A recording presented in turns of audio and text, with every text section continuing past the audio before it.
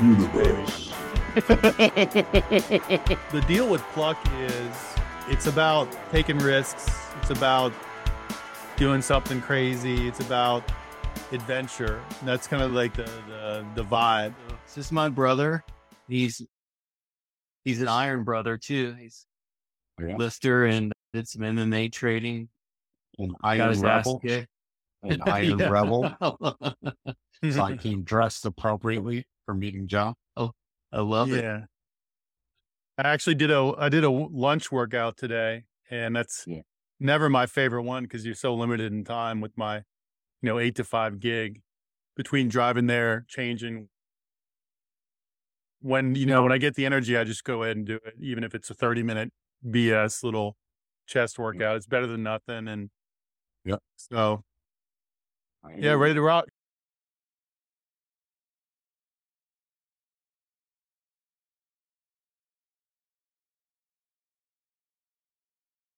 Yeah. If there's something you're like, hey, I said that and I don't really want it out there. I can edit anything out and along there, Right. whatever. So just I'm long past the stage in life where there's any editing. You're beyond editing. Man, you go through and not like once you sit on stage in a Speedo, which is kind of everyone's greatest like nightmare, right? Right. Yeah, truly. Like literally, pretty much any false confidence you had or what, like it's gone. It's gone. That's hilarious. So, so this is thanks for joining us, man. We got Quadzilla here with us. Why don't you give a little introduction, Hunter, and then David can kind of give his background. Yeah, okay. So this is Pluck, and we have a little intro thing that I'll plug in beforehand. But this is part of our trying how to stay sane series. So we talked about riding Harleys in the Keys, building a cabin in the woods, raising sheep, different people, different life, different place in life, but they all did something. And everybody has had a challenge in life, faced it or not faced it. But David Johnston from Team Warrior Within, we'll have the link posted on the video and in the comment section, is my on and off trainer. I don't want to say former. I feel like we're probably going to, I've started up a couple of times. We trained together for years, and he's trained me. He's been my coach. He's a former competitive bodybuilder and elite training athlete, and done podcasting. He's got a lot of hats he's worn, and it's super great to have him here today with us. So thank you guys for having me. Yeah. So David, how'd you get started in the biz, in weightlifting rather? I'll give this short and sweet, and then if you want me to expand, because it's a story I've told a bunch of times, I can go into all levels of detail. But the short and sweet is I grew up in the 80s, the era of muscle masculine men. So He-Man, Schwarzenegger, Stallone, you name it. Pro America, rah, rah, rah. And I was kind of born a fat kid, if you will, maybe. I don't know if that's technically a word that we don't use anymore. But either way, I was 10 pounds of birth. My brother was 9'11". My mom's sisters were all morbidly obese for life. And, it kind of sucked. And it just made it hard to do like stuff that normal kids do, like climb the gym rope, gym class, do a pull-up, all that stuff. So like, even though I was fairly active and all that, it just wasn't my forte. So I kind of always had this vision that someday I would like figure that out and get in shape. But at the age of 9, I came from a musical family, not an athletic family whatsoever. Like my dad was actually kind of anti-sports. No. My parents are legit old hippies that ran away from town when they were 18, 16 and lived on an Indian reservation up in Oh, wow. Legit. So, like real. Yeah. And so I grew up very musical and artistic, not with a whole lot of athleticism. We'll get back to that at some point, but I stumbled upon playing the drums, oh, and just kind of took off with rocket fuel. It was my passion, obsession, all of that stuff. And that kind of fueled me, so much so that like I had no plan B, like barely got through high school, no intentions to go to college, never took an SAT, none of that stuff. Like I'm all in. I'm an all in guy. But around 18, I was working in factories, and the guys in my band all went off to college. I realized they had a plan B. And my father drove a garbage truck for 40 years. And I was doing manual labor at 18. And I'm like, you know what? I'm going to drive a garbage truck for the next 40 years. Maybe I should go back to college. So did that. Tried a couple times working out. When I was like 15, got a membership for the YMCA, went real hard for 3 months. Didn't really know what I was doing. So I didn't see any progress. Quit. I got in college. There was like a intramural gym. Went real hard for 3-4 months. Everything I do with a high degree of intensity. So yeah, but we got no progress because I was on a college diet, mac and cheese and hot dogs. And then ended up pursuing philosophy in college because it was interesting to me. And, not because it would be a gateway to a career. Right. And, expanding your mind, man, kind of. Yeah. Honestly, a lot of it was like, I didn't really have a lot of guidance growing up. So right. I was trying to figure it out. Yeah. Find your path. Definitely. Trying to find my own guidance. Yeah. So who better to turn to than the greatest thinkers in the history of mankind, right? Yeah. So, with the intention of pursuing a PhD and being a college professor, final year of college, all the grades were there, everything was there. Just kind of started to see like, I'm not going to take this life and I'm not going to last. Like the bureaucracy of academia, saying all that stuff, right? So I finished my bachelor's, and after 4 years of intense, I would still like be academic during the school year and then work manual labor grunt jobs because that was kind of like my blood. And was so burnt on academia because I did it kind of as hard as I did drumming. I tried to devour all of the history of philosophy in 4 years. Thousands of years.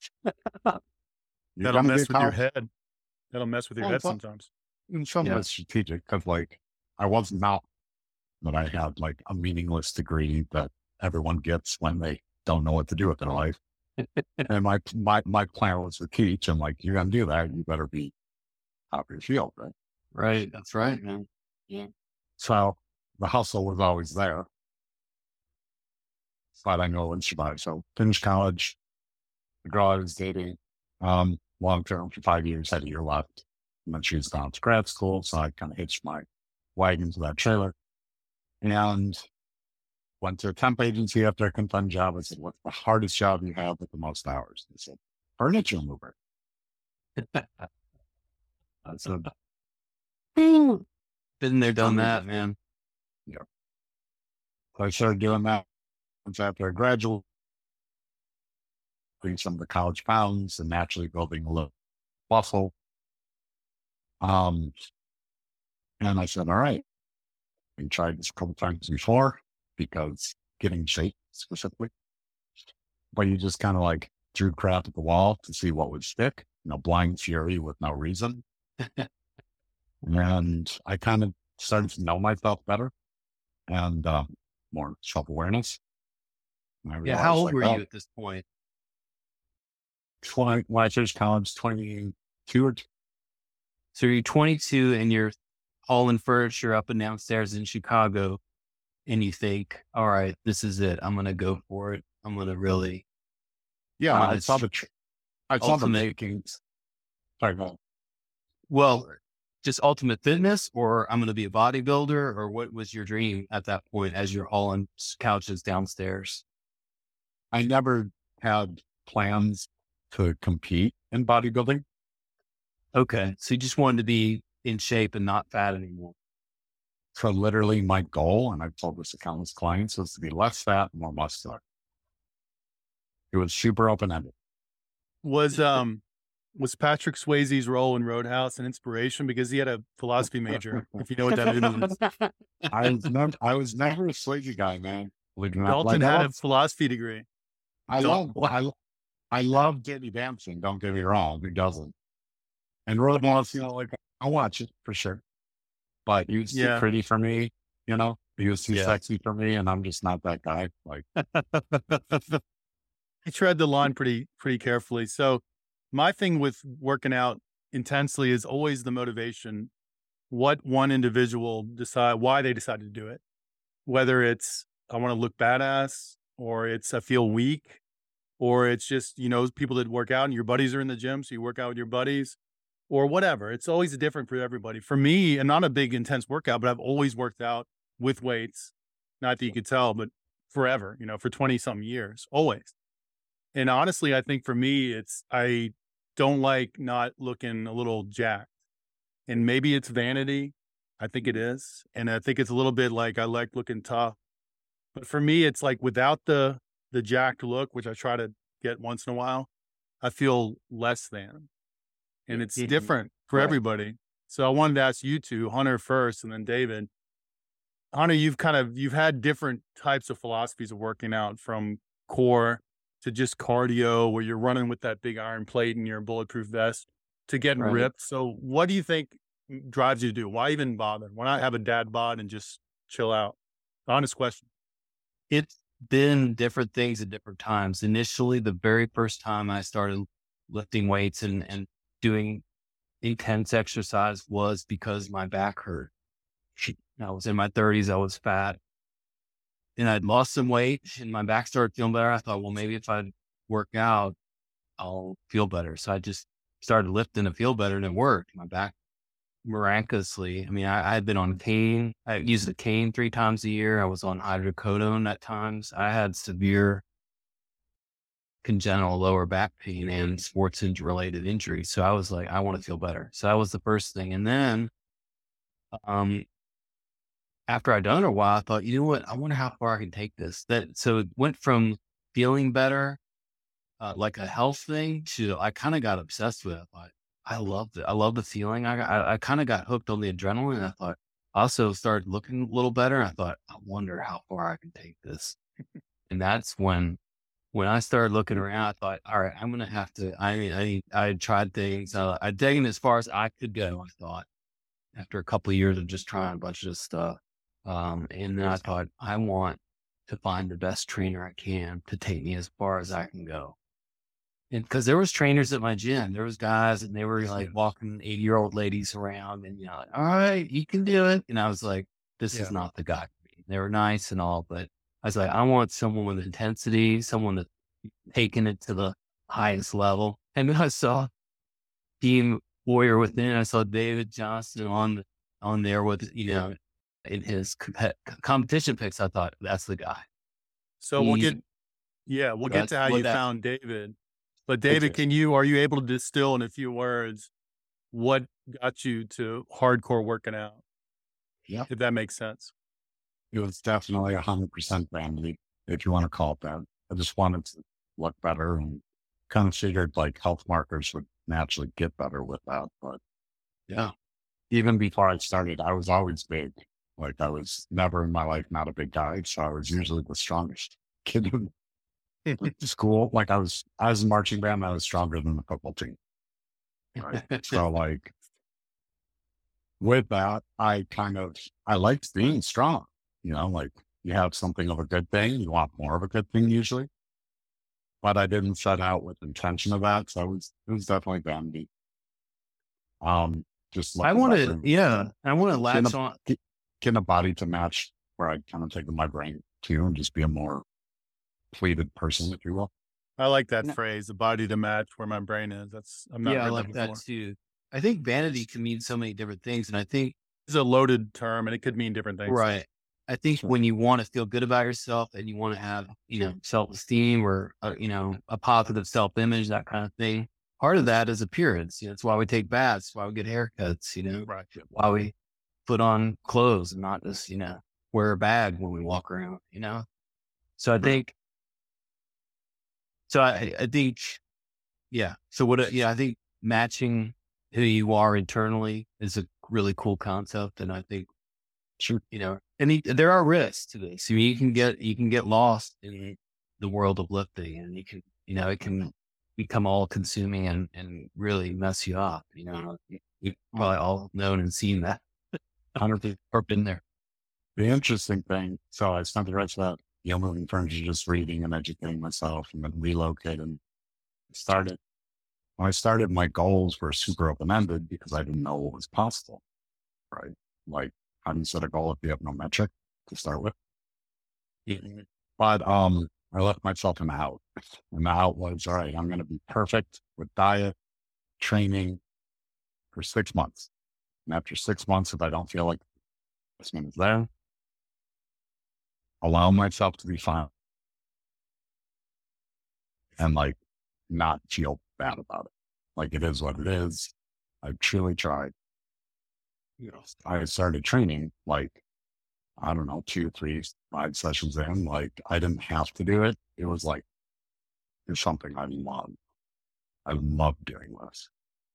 So how did you know your way around the gym? Did you have a trainer or did you just grow up with it?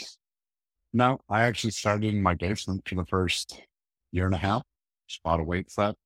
I'd already tried the gym thing a couple times and I knew that like there's more self-consciousness, or at least everyone feels like there's all the stuff, right? And I didn't really dig it. I didn't want to be comparing myself to other people, just comparing myself to myself. So got a weight set during the basement, and that year I'd spent kind of educating myself. I was watching a lot of tape, videos of bodybuilders. Like I decided to turn to bodybuilders because like who knows better how to get muscular and lean than bodybuilders, right? They're literally professionals at it. Yeah. And I just read, there's a magazine back in the day, Muscular Development, right? Mm-hmm. Yeah. It was 400 pages cover to cover. Half of it's advertisements, but so a lot of it was like the big Joe Weider protein ads and all that. Yeah. So they would have a whole section in there that was just abstracts of cutting edge research on fat loss, performance enhancing drugs, training technique, et cetera. So I just tried to get kind of a global perspective, but also like really turn to the professionals. And my background in philosophy and logic, I think helped me a lot because I looked for what they all said that was in common instead of like getting caught up in the variance from one person to the next. Can I ask you this back to philosophy? Was there one philosopher that seemed to jive with the way you thought about life and approach? Was there one name you throw out there be like, that guy is what I think about life and humanity? Or is it just a hodgepodge? This is where I get some chuckles from anyone in the know. I started with Ayn Rand when I was niche, right? And then that kind of changed some of her influences, primarily Aristotle, some Nietzsche. And then over the years, felt more appreciation for bizarre dudes like Heraclitus from ancient Greece or the modern variation, which is Hegel. And kind of ran the spectrum over because you eventually come to see where each of them is coming from in response to the previous person. But yeah, it was definitely a more hard logic, objective fact. Yeah. All that stuff. All I remember from college philosophy is thought experiments that he had us do. Right. Which is essentially. How'd you get hooked up with David, Hunter? Yeah. So so as I reached my pinnacle of personal achievement in terms of fitness, I wanted to take the next level, and I was definitely stronger, definitely leaner. I'd gone from 235, 100% body fat, I like to say, and got down to like 207. probably 25% body fat. And I was stuck. So I'm trying different things. I tended to, unlike David, I tended to like get caught up in I'd follow one person like, oh, okay, this guy said, what is it? I think one that made David laugh was the carb loading guy who said, yeah, just eat clean all day. And then at night after you work out, just eat whatever you want. Doesn't matter, and he had carb backloading. That's what that guy is. Right. Yeah. So, and I guess there's a grain of truth to all these things, but his version of it didn't work for me. And, it obviously was flawed. So anyway, so I was like, and this is crazy. So I talked to some trainers at the gym, and they were just kind of like guys that have been doing it for 30 years and they were not super inspired. They had never competed, they just kind of, this was, their job. It's a day job. Regular gym guy. Yeah. So I started looking around online and I thought, well, I was in Mandeville, Louisiana, and there was no one. I looked around, there was no one doing like high level training, coaching. And I didn't want to drive to New Orleans. And so I just thought, wow, I'll just look online. And I found David's site, and he had different coaches, but I thought, well, I'll just go with the top guy. And, like I said, his pictures were amazing. And yeah, it was great. I mean, I got my goal. I got to my highest level of fitness ever. Yeah, and I'll show you some pics and stuff. But I got, I never had abs ever. I had a mono ab, I guess, my whole life. I, for some reason, could never. And I was like, man, I want abs, and I got them. It was super exciting, and it's really changed. I mean, I'm a different person now. I had egg whites for breakfast. I track all my food in my phone. I know exactly my macro split. I got it this morning and went and worked out for an hour, weight trained for an hour.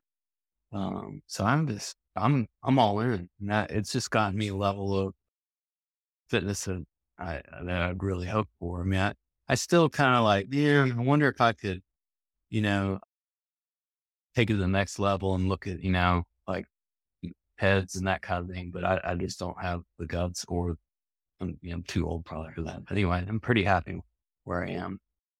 But yeah, I mean, I wanted someone that was going to really challenge me and be knowledgeable. And, so what we did, we met online and we did mainly email. He questionnared me and then came up with a plan, and we did weekly check-ins, and I would mail him pictures of myself posing in my underwear in the mirror.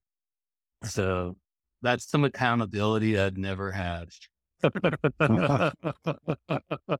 was the first time I sent it to him, I was like, I just really don't know if this is a good idea to send email pictures of yourself out until you see it, the World Wide Web. Just one funny story is one time I sent my update to the wrong David. And so I'm a psychologist, and the president of Louisiana Academy of Medical Psychologists is named David. And I sent him my update, but by God's grace, I had not attached the picture. So he got my verbal description, and he's like, I'm sure this is not for me or whatever. And I was just thankful my pose and pic were not included. But it was terrifying. After I clicked send, I was like, oh my gosh, wrong David. David, are the sessions these days mostly by email, or do you do video with people? How does it work for your typical customer? So I did all in-person training for about 13 years. And I had the weird problem of always being way too booked. It got just worse and worse. And I'm not a business guy, so I kept trying to invent ways to take some of my pressure off. And the more I did, the more things just got crazy. So at some point, probably 2012, I started doing some online coaching just on the side. And the motivation was just someone would see me get in shape for a show and be like, I need to hire you to get me in shape. And I'm like, yeah, I charge $100 an action. You don't need me to train you. You know how to train. You need me to do your diet. You need me to do your cardio and supplement. You need me to coach you. And in bodybuilding, that's how pros work. They have a coach. They send their pictures and stats off, get feedback, make adjustments, etc. So I just started doing that organically more and more. And by 15, Team Warrior Within was at its biggest, 21 coaches under me. And by mid 16, I was just starting to kind of go off the rails with my own mental health in certain ways. So I took a 6-month hiatus I'm just going to work from home deal. By that point, I had a good amount of online. And I just did online, and then those kept just like rolling in faster. So I just built that. So historically, it was all just email. Over the years, I've continued to modify and tweak that as I've seen problems spring up, and just trying to get better at solving those problems. So I still do mostly email in terms of check-in. Like every client sends a weekly check-in with stats and feedback and pictures. But when I initially consult, now this is like a FaceTime call, in part because like email personal. Yeah. And it's also a really good way for people to duck any somebody versus if you surprise call somebody on FaceTime. Yeah. And they realize like, oh, there's eating some donuts. Fun. So start with that. And then, I do other things where they still check in or email, but I kind of figured out with online coaching in the beginning, I'd have people send over their training logs. Like I benched 100 pounds for 12 reps. Yeah. And I would go through meticulously and adjust each set, like do this for this many reps, line by line. Well, the problem is you can't see their form and execution. Right. So it's kind of like doing a scale weight without a body composition picture to match the abstract data without. So, last couple of years, I've had clients, just grab a video of a single set of a movement or whatever it might be.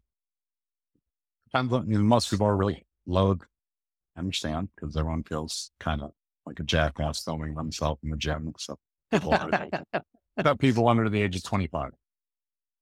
Yeah. But with anyone in our elderly population, it's not their favorite thing to do. But again, it's like, I don't want to see every video. I don't want to see every shot. I'll see like one video of your squat. And then I'm basically looking for markers of biomechanics, like how to fix the type execution and markers of intensity. Cause like you can have perfect form. And if your intensity is a 3, I can cut it. First of all, dieting was the main thing for me. Getting on track with my diet and really, making some changes that would stick because I would just fall off the wagon so much. But the very close number 2 was the video check-ins. Because I would send him my squat videos. He's like, oh, that is not right at all. You are completely off. And then I would fix it. He's like, yes, that's it. And it was amazing. It really helped a lot. And yeah, it was a little self-conscious filming myself, but it's all right. And it's now that like everybody's an online coach now. Yeah. It's super prolific. Yeah. And if you don't just see that raw number data and you don't ever actually get like demonstration, it's really, I figured out like I can pull this out of diet, do that. And like, you're not changing. Why aren't you changing? Yeah. Oh, you don't know how to train. Yeah. Right. That's like that's a skill set. Like it's much harder. You can't go over something once and like, hey, I got it. I'm a great squatter. Like it's repetition. And then you keep getting better at it. So just personally, as you were training for your competition, were there times when you thought, this is crazy. I don't want to do this anymore. Did you ever have moments like that, or were you? There were times when I knew it was crazy and like still wanted to do it and just had to get through it, So you never struggle with motivation as much with your own training? Not so much until like the last year that I prepped. I mean, I did have like a depressive crash after I competed in 2012 and basically realized I couldn't balance family, business, and bodybuilding. Like, passion, family, and career. I had no idea how you got to that level you did. with all that. Well, going and so we're on vacation in Punta Cana for a week, and I said, and basically was like, all right, well, something's got to happen. Let's shut this down. Pluck's coming off anabolic steroids, which is a great way to induce depression. So on. there were in that where I intentionally lost motivation. That makes sense because I thought it was the better judgment call. But you still pine for it because it's your passion. It's like what you live for. But at the same time, it was more important than I'd be a good father than I'd be a great bodybuilder. So What years did you compete? I did my first show in 07, 2 shows in 08, and those 3 were natural shows. I competed naturally the first 2 times. And 2 in 2010, my first year using woman-changing drugs. 12, 3 times in 14. And my last season was 16. I planned 7 shows, and I knew it was going to be my final season. And I got through 1 and shut it down prematurely. So the shutting down was just a combination of responsibilities and family and business all crashing together? A lot of it was that, but it wasn't entirely that. I started to be able to tell that, number one, it had gone far enough. I was 36, using more performance-enhancing drugs than I was comfortable with, which, like, if you're in the sport, that's usually naturally going to progress a lot of just like your weights and your food. It's no different. And the weights I was moving by that point, I knew like I was going to have a catastrophic injury at some point. Yeah. I just had feeling in my blood, so it seemed like a good time to ride off from the sunset. But then the other thing too is that I never had any internal health issues like liver, kidney, but musculoskeletal issues kept getting weirder, and like I never took time off to go to doctors or like if a muscle didn't tear off the bone, I didn't go to the doctor. Hardcore, man. Wow. What do you think of? I was working 90-hour weeks, and like my wife wasn't working, so like, oh my gosh, it's sink or swim, man. Yeah. What's your feeling about implants, like ab implants, calf implants, in the sense of drugs and steroids could be cheating, except everyone's doing that too. If people all start doing implants, is that fair competition if everyone has access to it? I mean, what are your thoughts on that? Without getting overly philosophical, like I don't believe in fair competition, period. But because like everyone's born with genetics that are different and yada yada. But I do think there's an important distinction. Like you can take a simpler distinction in bodybuilding. People use steroids, but they also use like oil fillers to directly inject into a muscle to volumize it. And like most fans of bodybuilding, except steroids, don't accept the oil fillers. When you use steroids, they facilitate muscle building. They don't make you huge. You still have to eat right. You still have to train. Science shows like, you'll build a little bit of lean mass and take steroids and don't change anything else, but it'll be a very little amount of lean mass. So you still have to do the work. And people that end up going that route, at least for me, and like when I've had to advise or been asked an opinion, I don't think there's an absolutely right and wrong way to do it, but I think there's better and worse ways to do it. Like I didn't start till I was 30. I had my one kid and we knew we were done. You know what I mean? Like, I had 5 years of solid training under my belt. So if you don't know how to train already, when you start using steroids, you'll never learn how to train because anything will work. Any stimulus will work. So if you haven't built an appreciable amount of muscle without steroids, you're kind of right. So you didn't start competing until 30? No, well, I did my first 3 shows natural. Like I lifted I trained for 5 years before I did my first show. And then I did 3 shows over the next 2 years. And that's 6 years in. Yeah, late in the game. I think that's pretty impressive. Yeah. Well, I didn't start after college, so. Talking about that example, that steroids are only, the catalyst in a sense. Like Jose Canseco famously was busted for roids in baseball, but he always made the point that my brother, he has a twin brother, looks exactly like, and They both did the same workouts, same regimen, same roids, and they both kind of played baseball, but talent is everything and genetics is everything. And my brother pros and I did same workout, same everything. That's it depends on one's level of naivety or like shape in the system, if you will.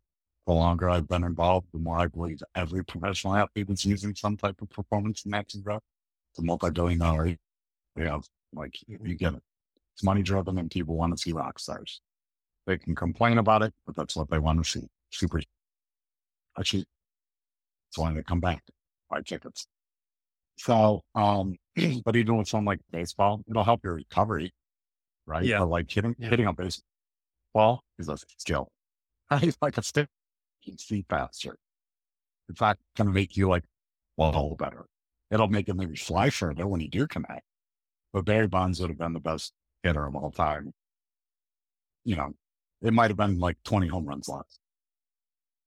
I mean, Mark McGwire would have gotten more distance with the muscles and more this, that, but the seeing, the eye coordination, right? It's there from the get-go. You just didn't have the guns to send it that far, maybe, but yeah. Well, and the other thing too is like, you got to remember those guys live on the road, eat road food. We helping with that. Not possible. So like, I'm false about my heart. I think it's funny, like, I'm not funny, but it's a position for actors like The Rock then to obviously be roided up to the gill, not talk about it. Not really asked about it. I think people tread carefully on that. The inspiration to kids. He's kind of a family movie guy. Have to basically not mention it. And it's a weird thing to tread. Do you have any thoughts on that? Yeah, it's always a double-edged sword of it. Like at the podcast place co-host, we were one of those first podcasts that talked about it openly. Time, like use amongst young people has absolutely exploded, and it's an open dialogue nowadays. But like, how much of that's from us opening the door? How much is just social media? We were at the right place at the right time, and you know what I mean. Yeah. So, I think the thing, and even Arnold. I grew up, but still illegal until I think 91. And then Bush won, ran a platform, so we can't take the youth by teaching them the cheating wins. And it became a scheduled drug, even though it's a pharmaceutically prescribed compound, medical conditions. Well, like 10 years ago in major bodybuilding, was it illegal?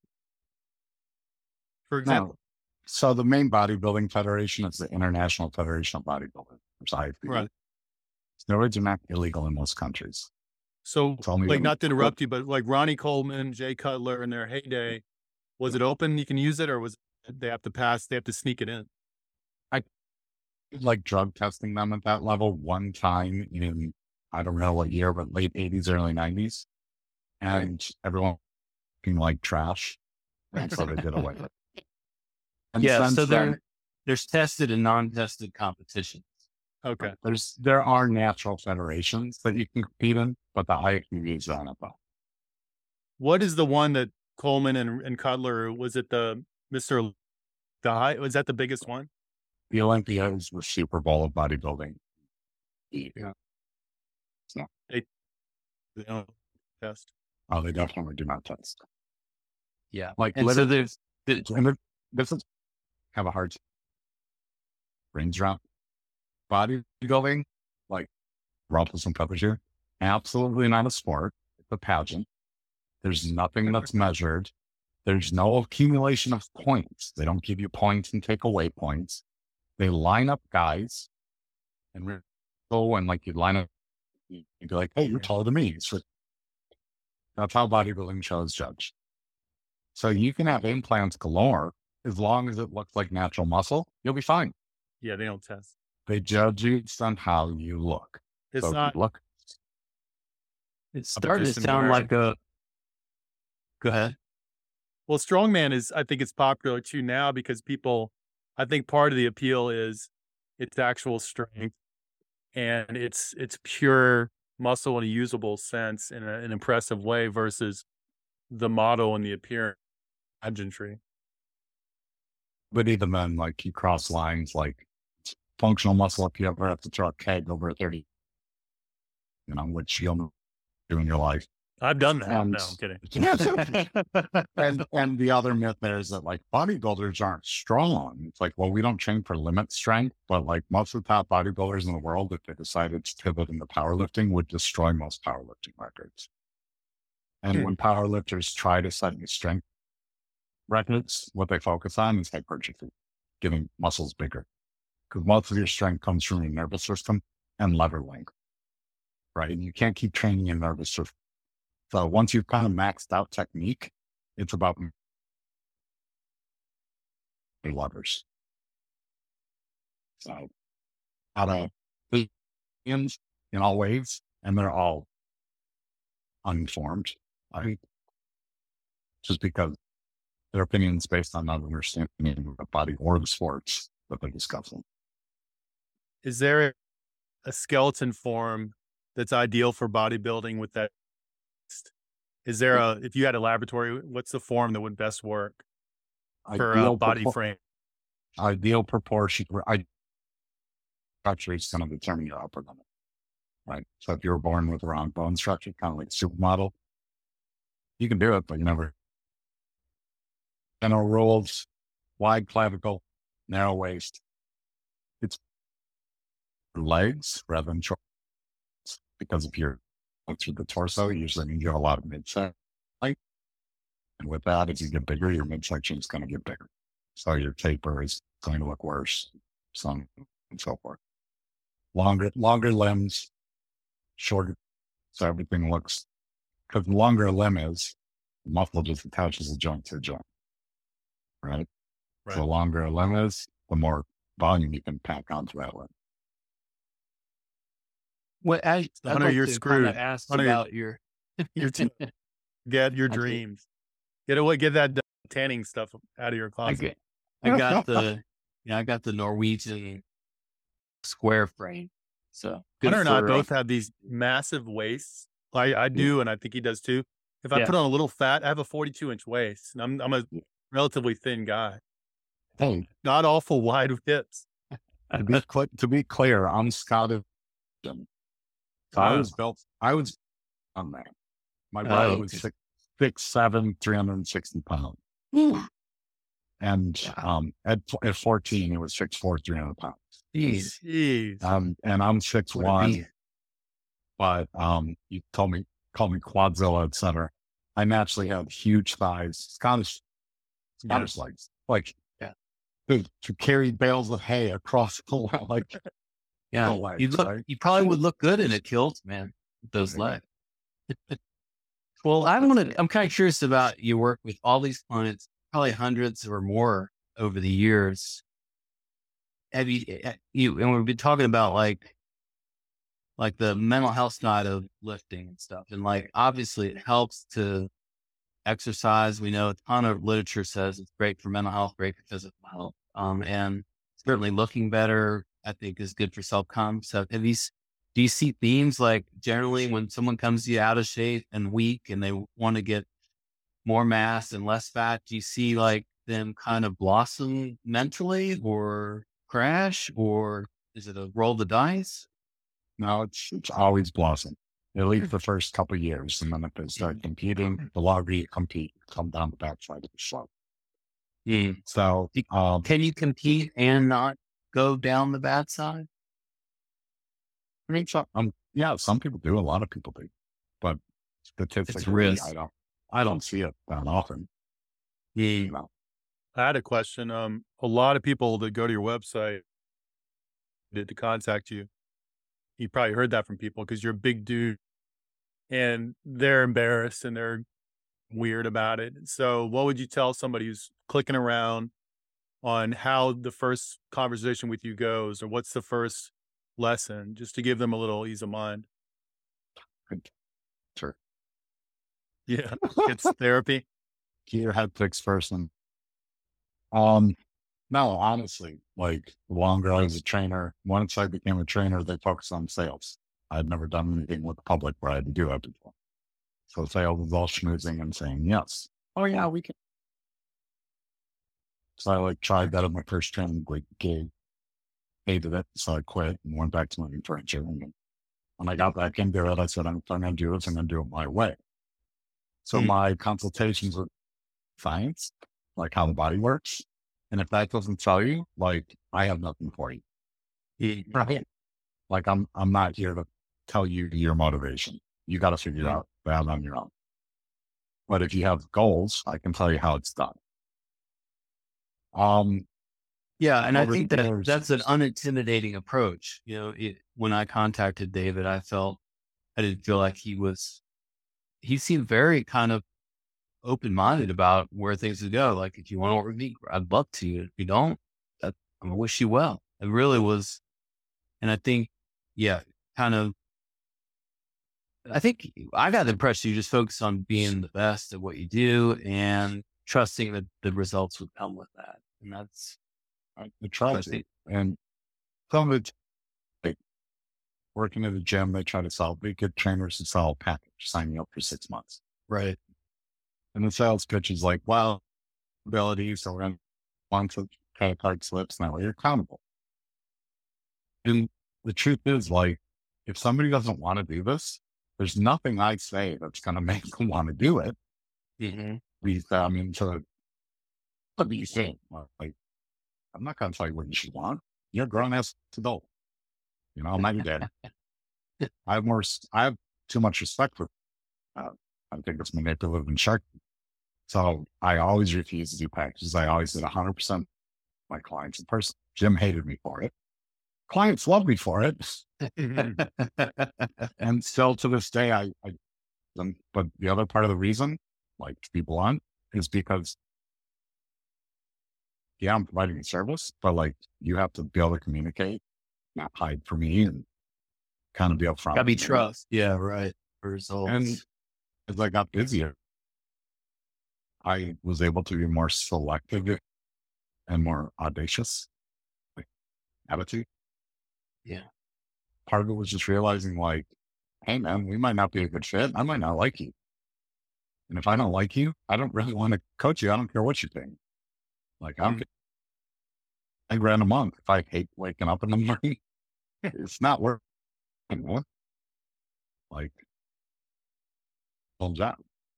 So with online different because rapport is different, right? Like it's everything that comes from an in-person session, right? Body level. So you have to, I wouldn't say sugar. You have to like change your rhetoric a little bit. You know, just like any email, everything ends with an exclamation mark or an emoji or whatever.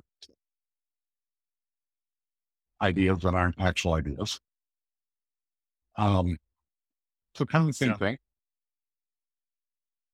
During that onboarding, that first call, to just make somebody really aware, if you will, that like, and nothing that you like, I know your problems are unique, but I've changed from severe mental health disorders, every medical condition under the sun almost. And like, I have some fixes for you that might help. Yeah. Right. And nothing you say is going to shock me, and I'm not going to moralize because my back, it's not my thing. Oh, Right. Yeah. I mean, motivate someone to go to the wife is in good shape, out per se, but I just enjoy it. And I feel so. Yeah. And she's got a lot of free time, and there's a gym you could walking distance from here. Mention it and push it there. And when people are going to work out, they really want to, they'll find their way to it. Maybe they don't keep, but you can't force it. We all know the guys, separate conversation, they get their first training session and it's 4 a.m. and they're jacked. And they feel great and they tweet out, "This is my new life. I'm starting 4 a.m." 3 days later, complete burned out. You know? It's like you can't, if you tackle it that hardcore from the get-go, you can't keep that up forever. And then you get depressed and you feel like, well, I think you can make the analogy there to mental health as well. You can't force somebody to enter.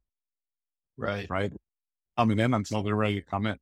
Or Sure. And it's going to be when they hit rock bottom, but like everyone's rock bottom is different. The minute you walk in, that's your rock bottom. It leads to the lowest you've been. And like there might be more levels to bottom that you haven't discovered yet. It's going to make any progression until you walk in because you want to make your life better. I have a question about, so I have a question about music. Do you listen to music when you lift? Is that part of your training? Oh, dude, I got to a point where I realized, I think I only train because it gives every day to just put on headphones and like listen all my life. For any given contest prep, I can tell you like which albums were played on rotation for which exercises, cardio sessions. And to this day, when I put them on, like I get the goosebumps and Isn't that amazing? Style of music? What style of music do you gravitate to? Working out. Born and bred on classic rock, so that was my jump off point. Then I hair rock, and then I segued to metal in my adolescence. So I identified as a metalhead, but because I'm a music snob, I like progressive metal, right? Like super unpopular. But then like European melodic, not so much that. That's more like symphonic, power metal they call. Just stuff that's in a lot of different time signatures. So stuff that has more like jazz overtone. So time signatures that go over the bar or recurring themes throughout the album, stuff like that. Okay. Just more complex, like metal with complexity. I got you. Yeah, but when I train, like I usually wouldn't listen to that. Like I know Sean's last moose, but new metal works great to train to, like Limp Bizkit and stuff like that. Corn, in part because it's not pummeling. You can't keep your adrenaline at the whole session. It needs to be dynamics to the music, or you're going to burn out 5 minutes into the workout. Either that, or some type of hard. Same for me. DMX. Well, that's pretty universal, I found. Like most serious lifters, if you ask them enough, eventually they'll come to those two. Yeah. I think Spotify's pretty confused by my metal rap mix. And then occasional Christian. Well, and believe it or not, like last year when I was training again, I was putting on more like gospel-y stuff. Yeah. But you have to get to a point in your evolution where you can generate intensity without feeling angry. Right. So like I know power lifters that literally this guy used to know, like before he set a deadlift record, he's like, I just thought of my mom lying in her casket at her funeral and I started crying in tear. And the memory of like, I'm doing this for you, Mom, was what he needed to do that record. Right. So like anything that allows you to tap into visceral emotion will help to generate intensity. I always need to get angry when I'm putting on a lot of weight on the bar. And I'll even, it's bad, but I'll even like mutter curse words. And I think people around me can hear me because I have my headphones on. I probably sound like a maniac. I'm like, but it just gets that bar off the rack. And then I'm okay. But I need that. It's like almost like I resent what I'm doing, but it gets me going. And then so John rides up on his Harley, his massive Harley, and he's padded up, and he goes in the gym and he's cursing. And people are like, "Can we put him on a watch list or something?" Dude, I always have a scowl on my face. I don't talk to anybody because my thing has always been, if you talk to one guy, you go to the gym the same time every day, you're going to see that guy every day and talk to him for 20 years. So I just walk around like an asshole. Oh, it's 10 times worse if you're a trainer there. Because like everyone you're there to answer questions. I'm like, this is my 1 hour. And like, I got my angry face. So like and even when I trained my ex-wife, we trained together for years and we had a rule, like headphones in, we don't talk. Oh, wow. We communicate with hand signals if we need to. Like, cause then you're going to start talking about what's for dinner and what your daughter needs to do this weekend and yada, yada. And like, you can't sustain focus and energy. I never thought about your training at your job, basically. You're at work, basically, but you go into training with it. So, well, I got a few minutes left to go, bro. if you want to, Okay. any last Yeah. questions? I got to roll in a little bit. All right. So where do you have you've obviously accomplished a lot. You've had an ongoing, very successful coaching business. You competed at a high level with bodybuilding. You've done some band work, which we didn't talk a whole lot about, but you've had some involvement in bands over the years. And That's cool. do you have some things you'd like to see happen in the future or be in a place where just for you personally, do you have a challenge for yourself or I don't know? I wish I had a motivational response, but I've been dealing with neurological issues here that have been progressive and look like they're going to continue progressing for the worse. So my goal is to slow the worsening as much as I can. With that, like most business considerations, you kind of like continue to deliver for my clients the highest level that I can. Yeah. And that for me, that's just breathing. When I feel I can't do that, I won't coach.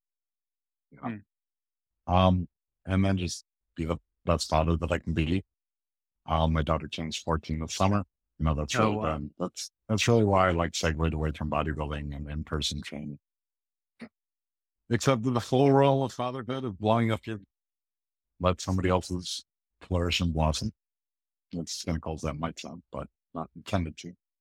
And then I got the personal goal because of the neural one for job. I haven't been able to do much of this last year, but I've been on vacation and tattooing since I was really young, which takes this closer. It's a hair rock. I started getting tattoos at 15, kind of put them on hold, got that moderately heavy till about 22. Put on hold for more or less for the 15 years that I was bodybuilding. And as soon as I was done, I was like, all right, bro, let's roll. So unfortunately, my artist lives down in Maryland. So for me, it's 7 hours whenever we do it, but I coach him for free and he inks me for free. So great. It's a great game. It's worth it. What's your favorite tat? Yeah. I kind of don't have one because mine all tells a contiguous story. Like they've been getting better lately because I've given him more freedom to just do what you're good at. Like I have the idea now, have a blast. And he doesn't disappoint. Most recently, so I'm sleeved up to the knees. I'm working on a full body suit from here down. Okay. So I'm sleeved, foot through top of knee, sleeve from wrist all the way up across chest. The outline, we did all the black work from my back, from top of neck all the way to bottom of to top of butt. Over this past year, we haven't laid in the color and all that yet. Now I'm starting to do up top upper thighs. So the most recent was a Genghis Khan portrait on one thigh and a Lao Tzu portrait on the other side. What's on the other side? Hunter might have asked you this. Do you have a prevailing theme with your tats, or is it just different stuff all over the place? Me and my beliefs, and more specifically the two sides of me, which I think like everybody has, greater and lesser degrees. Definitely. You're good and you're bad. So Genghis, arguably the greatest warrior of all time and the most ruthless mother effer of all time. And Lao Tzu, the founder of Taoism, most open, breathy, whatever adjective you want to insert, thinker of all time. So yeah, essentially along those lines. And most of them are cryptic, so it would require a lot of philosophy to go into. But there's this whole duality to being a person. And I think you're tapping into that with what the artwork you getting done there. It's very cool. Well, I just have a bunch of crappy black jailhouse cats. I don't know what that says about me. Mostly generic black, but it's got all this like filler. So the closer you get up, there's layers like an onion. Yeah, mine are pretty jail tats. Mine look like pretty basic crap. A lawyer with jail tats. That's good. But you're a biker, man. Like you're not supposed to have super polished tattoos either. I don't. We're not worried about that. It's not. It's cool, man. It was awesome meeting you. Hopefully we can do this again, because I do want to talk about the band stuff, and that's a big passion of mine right now, more than anything in the world. So You play the I got drums? projects going on right now. He's the lead guitar. Oh, okay. We're both guitarists. So we'll get into it next time. I've been in the bands forever, like, for all 20 years or so. And I'm in a cover band for the first time, which I always turned my nose up as a true artiste until these guys reached out. And it's 90s heavy grunge, which was my favorite music in that time. Alice in Chains, Nirvana to some extent, Five Finger Death Punch. Like, it's the heavy side of the 90s. And if there's ever a cover band I would do, it'd be that.